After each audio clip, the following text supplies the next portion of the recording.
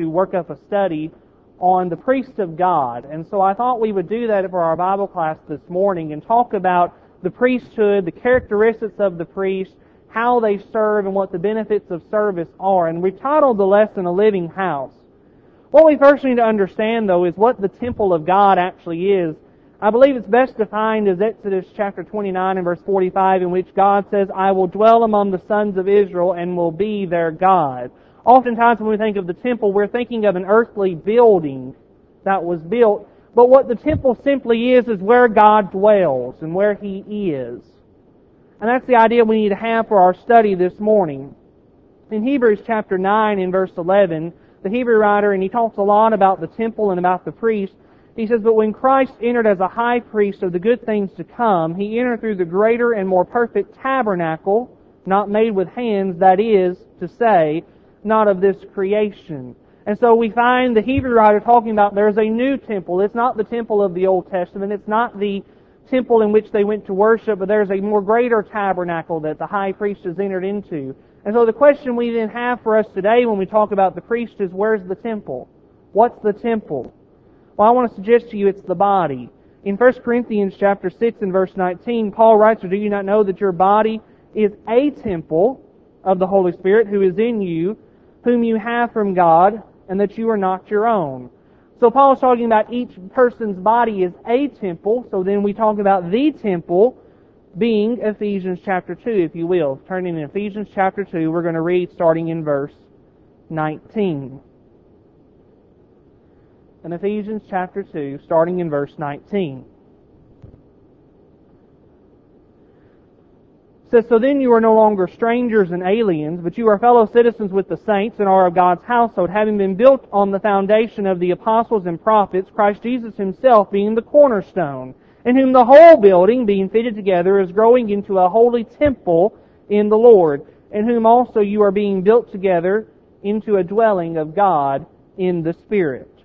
So Paul, writing to those in Ephesus, he talks about you're being built up into a holy temple, the place of God, where God dwells.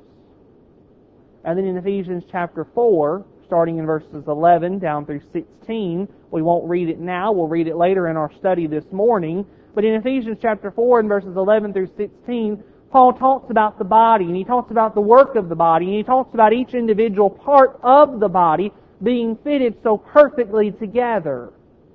And so I want to suggest to you then that the temple of God is the body, what we call the Lord's church today. Now we need to talk about the priest of God.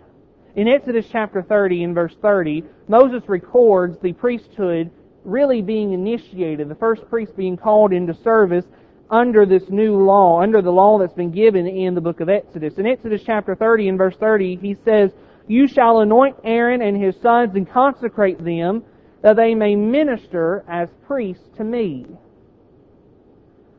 So the first priests we find in this, what we'll call the Levitical priesthood, are going to be Aaron and his sons, and consecrate them that they may minister to me. In Exodus chapter 19 and verse 6, God says, And you shall be a kingdom of priests and a holy nation. These are the words you will say to the sons of Israel. God foretold you would be a nation of holy people, a nation of priests. But unfortunately, that priesthood was imperfect. That priesthood was imperfect because of the sin of man. And there would be a change coming. We could look in many places about the change. We could look over in Jeremiah, but I want to turn with you to Ezekiel, the 36th chapter.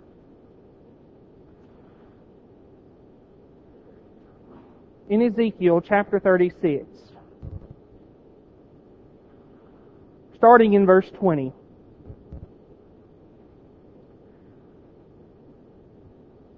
Ezekiel chapter 36, starting in verse 20. When they came to the nations where they went, they profaned my holy name, because it was said of them, These are the people of the Lord, yet they have come out of His land.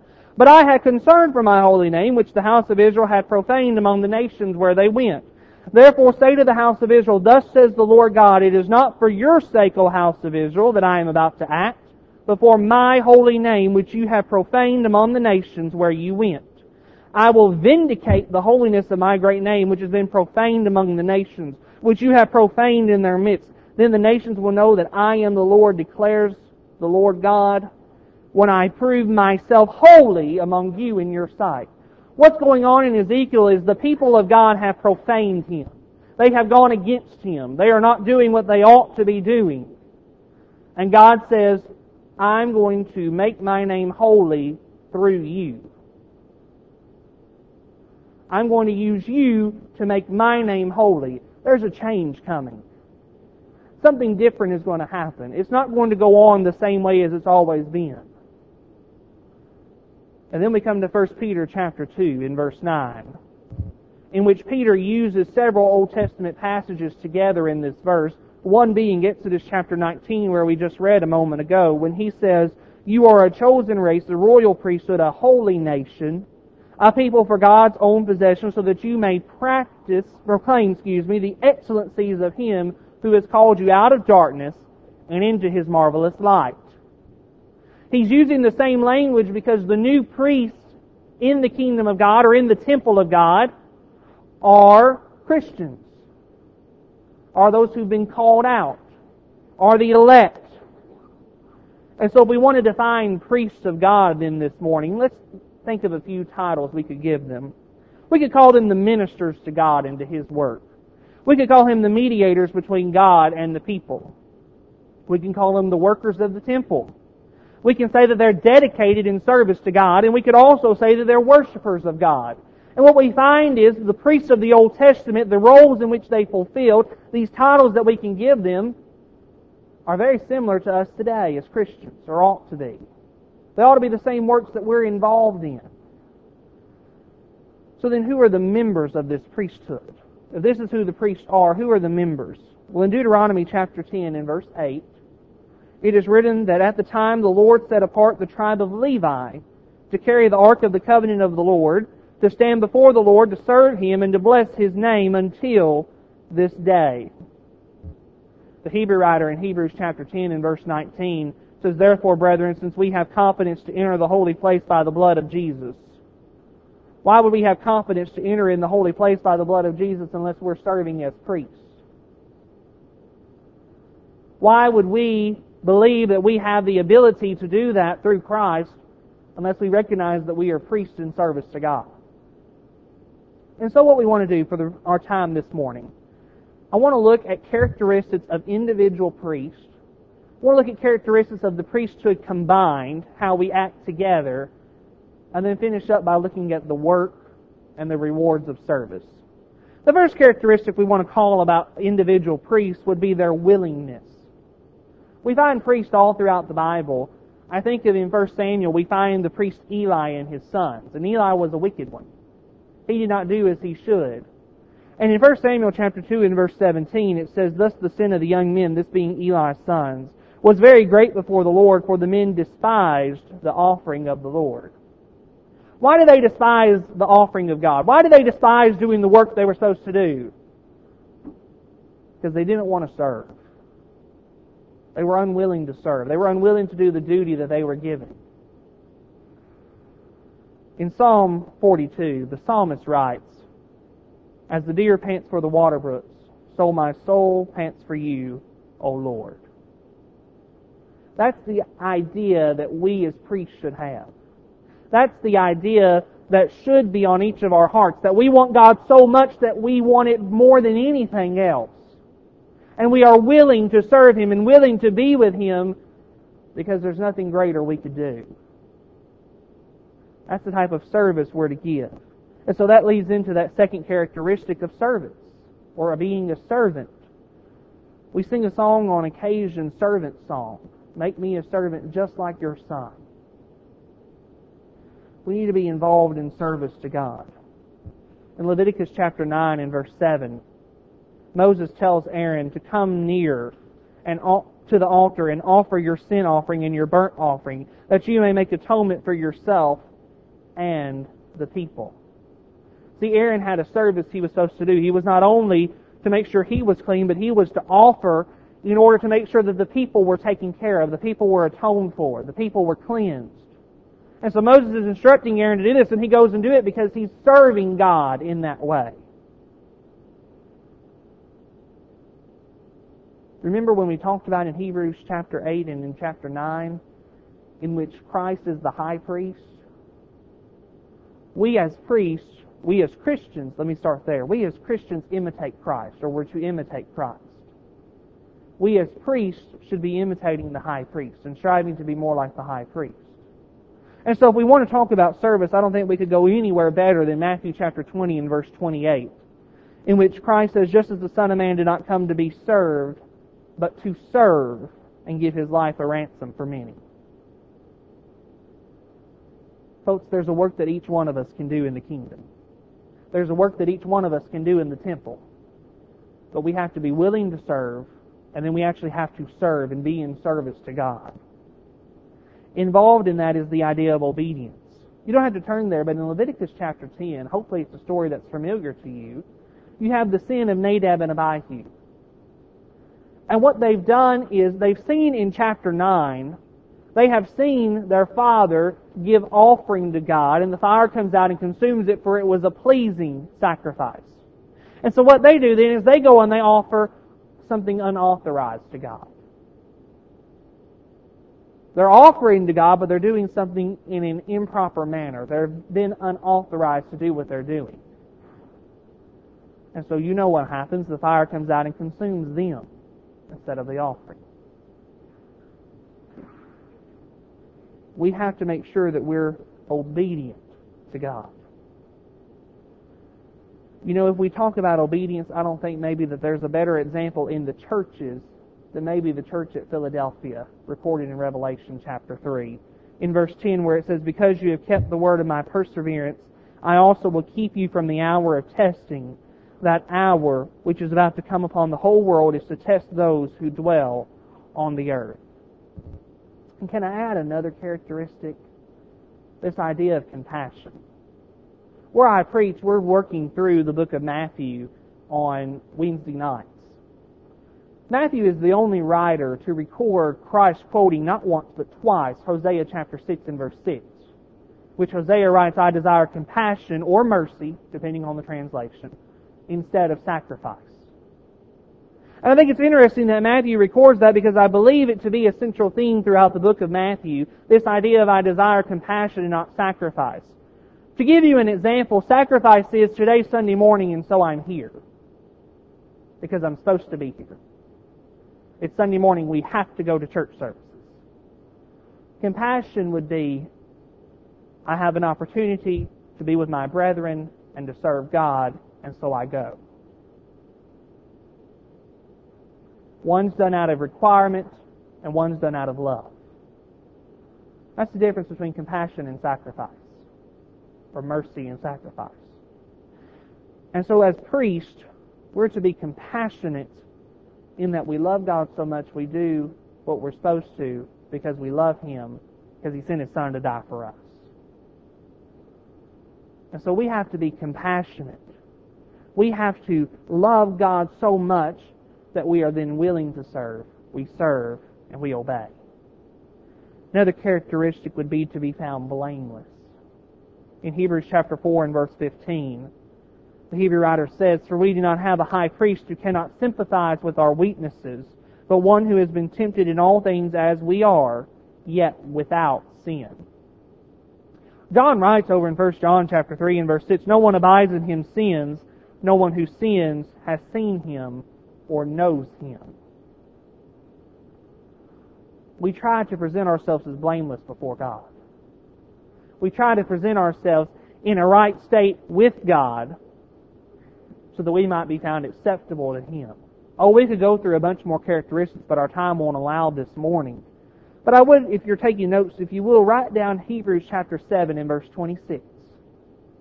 Hebrews chapter 7 and verse 26, I'll read it real quick. For it was fitting for us to have such a high priest, holy, innocent, undefiled, separated for sinners, and exalted above the heavens. There's some great characteristics there that we need to try to emulate and to imitate and to be more like each and every day. But now let's talk about the priesthood. So there's characteristics of how I as an individual priest ought to be. How should we collectively as the priesthood act? And I'm not talking just about the church here at College View, but I'm talking about Christians in general. How should we act together? Well, first let me suggest working together, and now let's go to Ephesians chapter 4.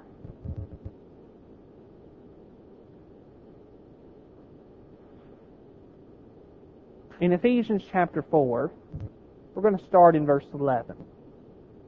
If you ask anyone from my congregation, they'll tell you that Ephesians chapter 4 is probably one of my favorite chapters because I use it a lot when we're talking.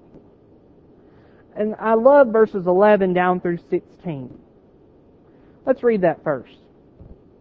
Verse 11, and He gave some as apostles, and some as prophets, and some as evangelists, and some as pastors and teachers, for the equipping of the saints for the work of service, to the building up of the body of Christ, until we all attain to the unity of faith, and of the knowledge of the Son of God, to a mature man, to the measure of stature which belongs to the fullness of Christ. As a result, we are no longer to be children, tossed here and there by waves and carried about by every wind of doctrine, by the trickery of men, by craftiness and deceitful scheming, but speaking the truth in love, we are to grow up in all aspects into Him who is the head, even Christ, from whom the whole body, being fitted and held together by what every joint supplies, according to the proper working of each individual part, causes the growth of the body for the building up of itself in love. First thing I want to point out, in verse 11, Paul mentions all these different roles, apostles and pastors and teachers and ministers. Evangelists, excuse me. And when I first think about it, I go, does Paul not realize we're priests of God? Does Paul not realize that we are now priests of God that serve Him? Did Paul miss the memo? Well, certainly not, because he writes about it in 1 Corinthians. So rather, let me suggest to you, these are different roles of the priest. Just like in Deuteronomy chapter 29, in which there were different duties assigned to the priest. Not every priest did the same job. The priests of God today don't all do the exact same work. We all have different roles. But what I find so captivating in this passage is that down in verse 16, where it connects this all together. From whom the whole body, being fitted and held together by what every joint supplies, according to the proper working of each individual part, causes the growth of the body for the building up of itself in love. Ladies and gentlemen, every person matters in the kingdom. And every person matters in each local congregation. Because the reality of it is, sometimes we get into a situation, depending on the size of our group, that, well, I don't have to volunteer to do anything. I don't have to get involved. I don't have to necessarily be there every service, because no one will miss me, or because I won't have a part, or because they've got enough irons in the fire or enough hands going.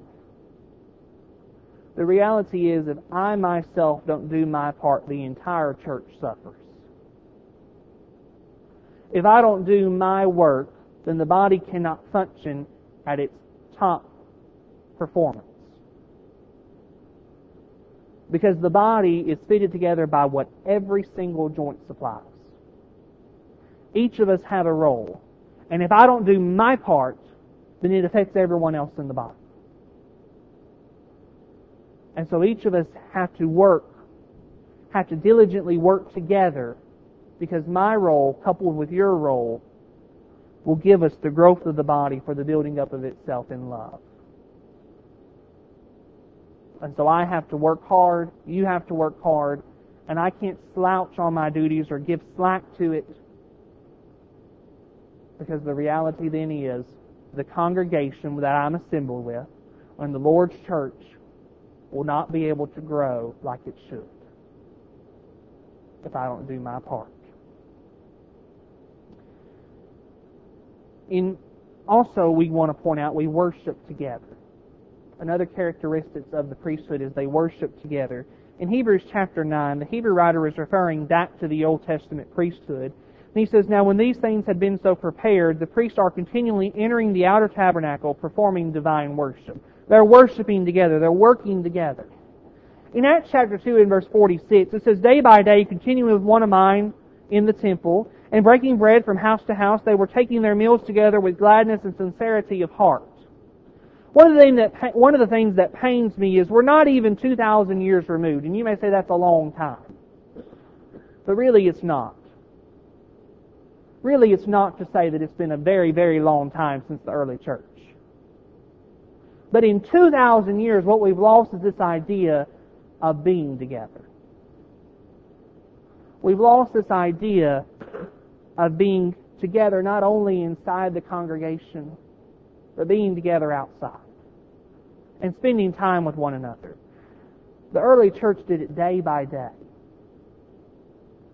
And it's a sad thought to me that this is something we've lost. The early church worshiped together and they spent a lot of time together. And that's how the priesthood is to be. The priests are to spend a lot of time with one another. I also want to point out that the priesthood, they serve under the high priest. In Hebrews chapter 8 and verse 1, now the main point is what has been said is this: we have such a high priest who has taken his seat at the right hand of the throne of the majesty in the heavens. We all have to realize that we are under one head. We are under one person, and that is the high priest, that being Christ. And then also they're the called out. As Peter says in 1 Peter chapter 2, we'll read verse 9 again and pick up verse 10. But you are a chosen race, a royal priesthood, a holy nation, a people for God's own possession, so that you may proclaim the excellencies of Him who has called you out of darkness and into His marvelous light. For you were once not a people, but you are the people of God. You have not received mercy, but now you have received mercy. Look at all the beautiful ways that Peter describes the called out there.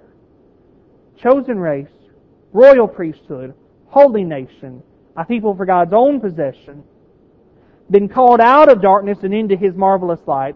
Once were not a people, but now are. Once had not received mercy, but now have. Isn't that a beautiful picture of what God has done for the priests, what God has done for His children? Now let's talk about the work. We've just really described the characteristics of the priests and how they're to be. We haven't actually got into what their work is. First, let me suggest serving God. That involves serving His people. Hebrews chapter 6 and verse 10 says, for God is not unjust so as to forget your work and the love which you had shown toward His name in having ministered and in still ministering to the saints. One verse that you probably have heard before, and some call it the verse that we harp on, is Hebrews chapter 10, verse 24 and 25.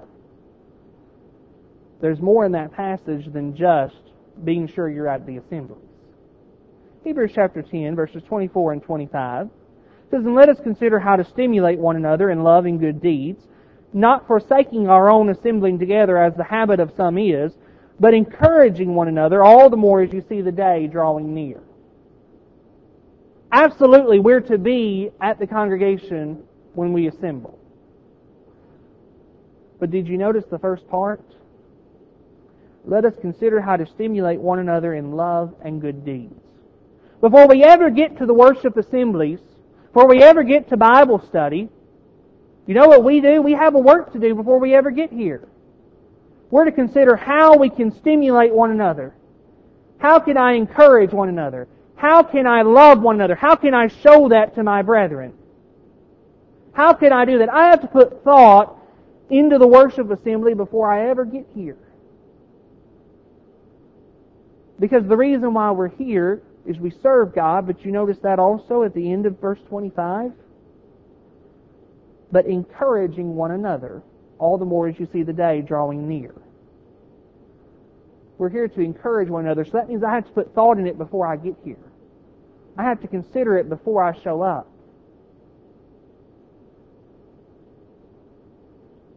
Because I'm serving my people, the people of God. We also serve God, though, in worship. Look over in Psalm 99.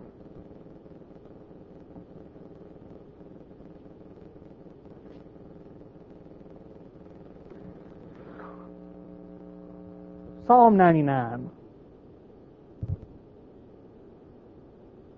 In this psalm, the psalmist, who's unidentified, is calling to mind several things from the Old Testament. He even calls to mind Moses and Aaron, who were priests, and how they served. But let's start in verse 1.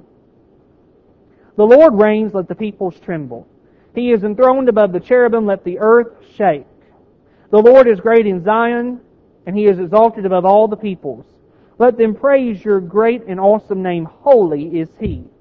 The strength of the king loves justice. You have established equity. You have executed justice and righteousness in Jacob. Exalt the Lord our God and worship at His footstool. Holy is He. Moses and Aaron were among His priests, and Samuel was among those who called His name. And they called upon the Lord, and He answered them. He spoke to them in the pillar of cloud. They kept His testimonies and the statute that He gave them. O Lord our God, You answered them. You were a forgiving God to them, and yet an avenger of their evil deeds. Exalt the Lord our God, and worship at His holy hill, for holy is the Lord our God. In 9 verses, 3 times it either says, holy is He or holy is the Lord our God. That's the reason we worship God, because He is holy and worthy to be praised. We also serve God, though, under His authority, and not outside of it. Again, Leviticus chapter 10, verses 1 through 3, in the story of Nadab and Abihu. I've softened my view of Nadab and Abihu over the last few years. Nadab and Abihu, I believe, in my opinion, were trying to serve God. Because you notice what their father has just done in the verses previous, and it's almost as if they say, now it's our turn to offer to God. The problem is what they did is they offered something that was unauthorized. Folks, even good intentions, if we veer outside the Bible, are wrong. We must serve God solely inside His authority and nowhere else. They're also the work of the priests is to keep themselves clean. I have to work so that I'm not disqualified. I have to work so that I am presented as clean before God. In 1 Corinthians chapter 6 and verse 17, it says, but the one who joins himself to the Lord is one spirit with Him. Down in verse 20 of chapter 6, it says, for you have been bought with a price, therefore glorify God in your body. I have a duty to present myself clean before God. I have a duty to make sure that I am not stained with sin when I come before God to serve Him and to serve His people. So I have to present myself clean. I have to cleanse myself of whatever it may be that's keeping me apart from God. Because if I don't keep myself clean, then the next point we make about their work really won't matter at all. And that's to keep the temple clean. If I can't keep myself clean, then I can't keep the temple clean. It's a sad thought to me. But there are many churches that at one time stood firm for the Word of God. And then they allowed something to come in. And they allowed something to overshadow God. And they did not keep the temple clean. And so thus they fell away. We have a duty. We have a duty to stamp out false doctrine. Notice Paul's exhortation to the Ephesian elders in Acts chapter 20.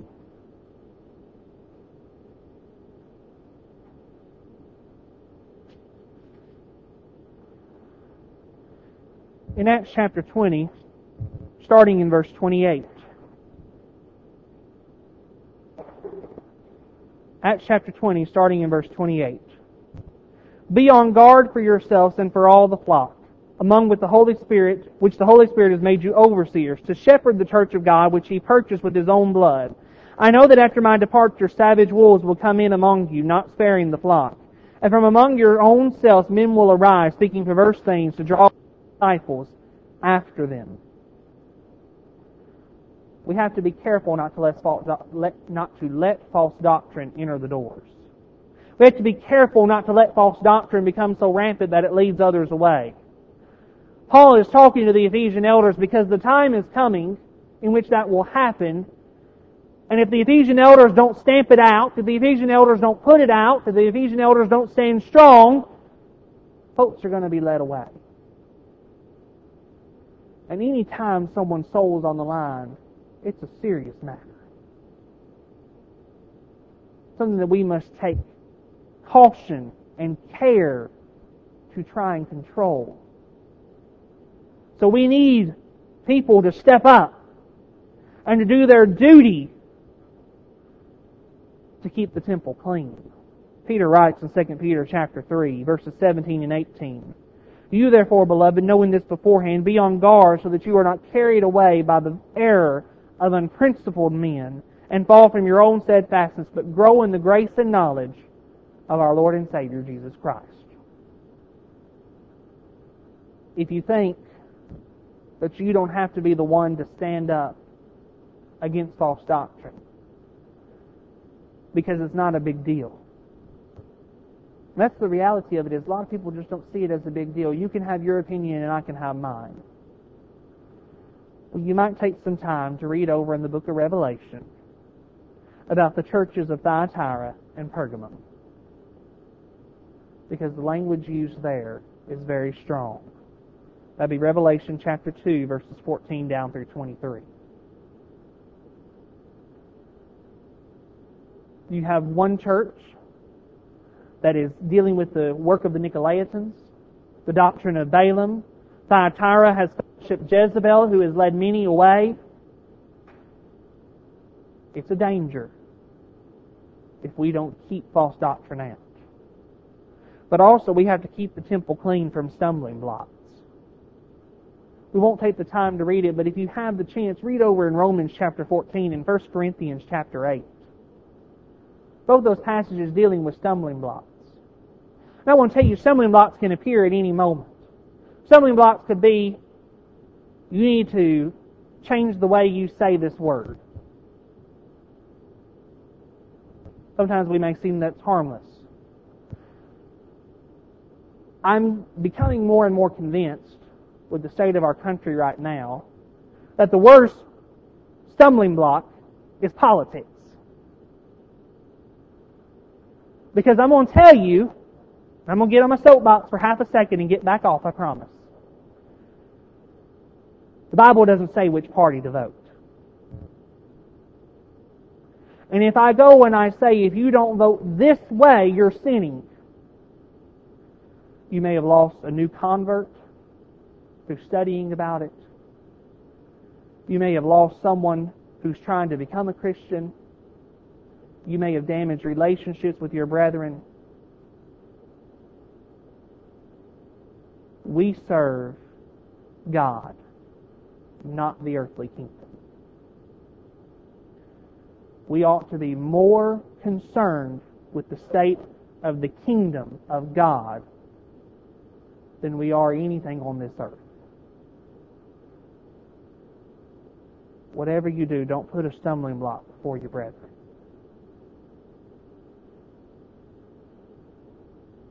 There's a few benefits of service. Most importantly, I would say, is you get to work with God. When you're looking at service and works that you do, sometimes it matters your coworkers. It matters who you're working with. There's no greater blessing than to work with God, the Creator of the universe, the Creator of all, the one who sent His Son to die. In Psalm 65, in verse 4, Psalmist says, "How blessed is the one whom you choose and bring near to you to dwell in your courts. We will be satisfied with the goodness of your house, your holy temple." What a great blessing it is to work with God.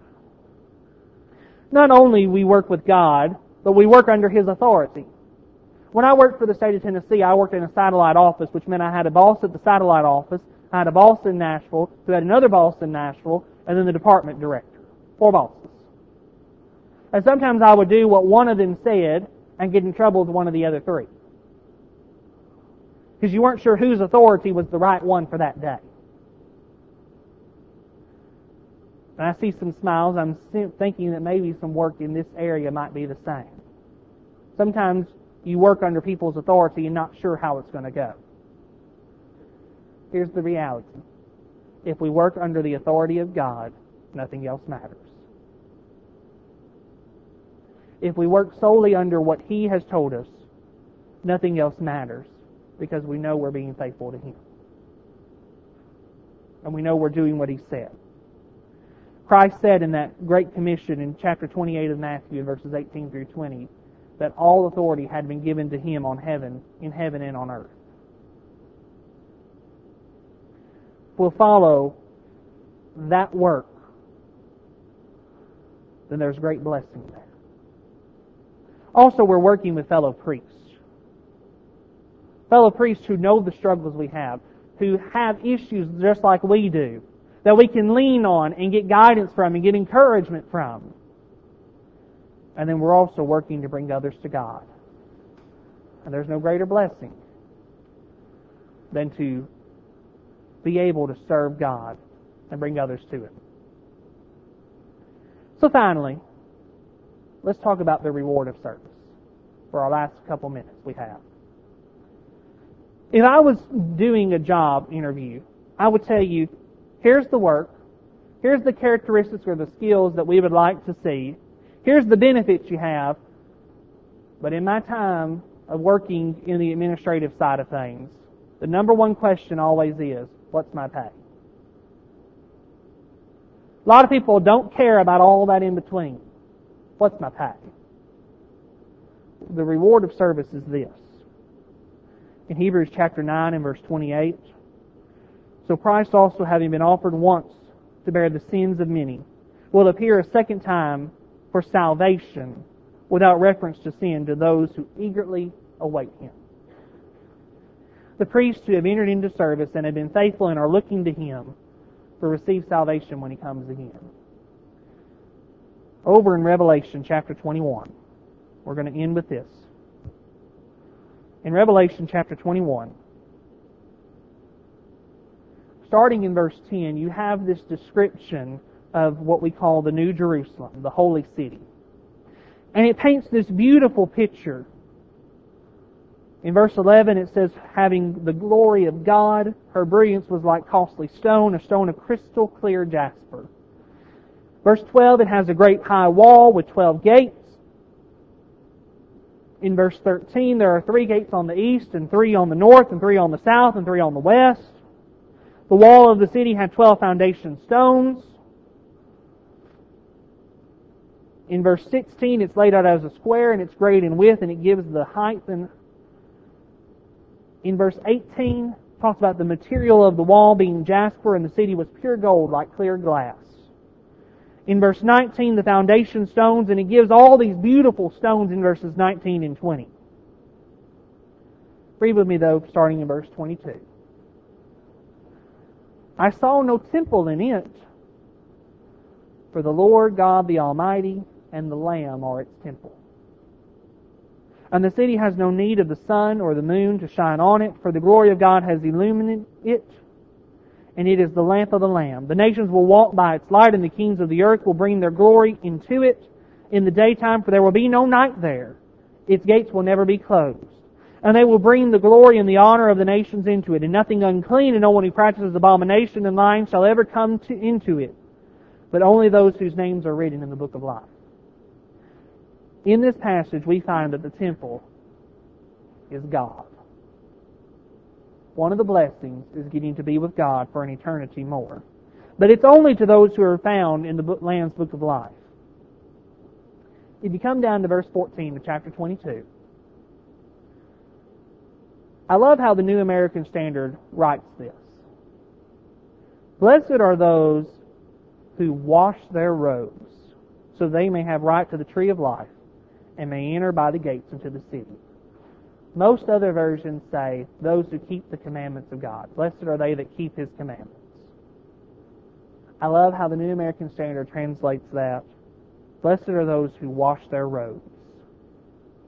Because the idea is, I'm going to present myself clean before God.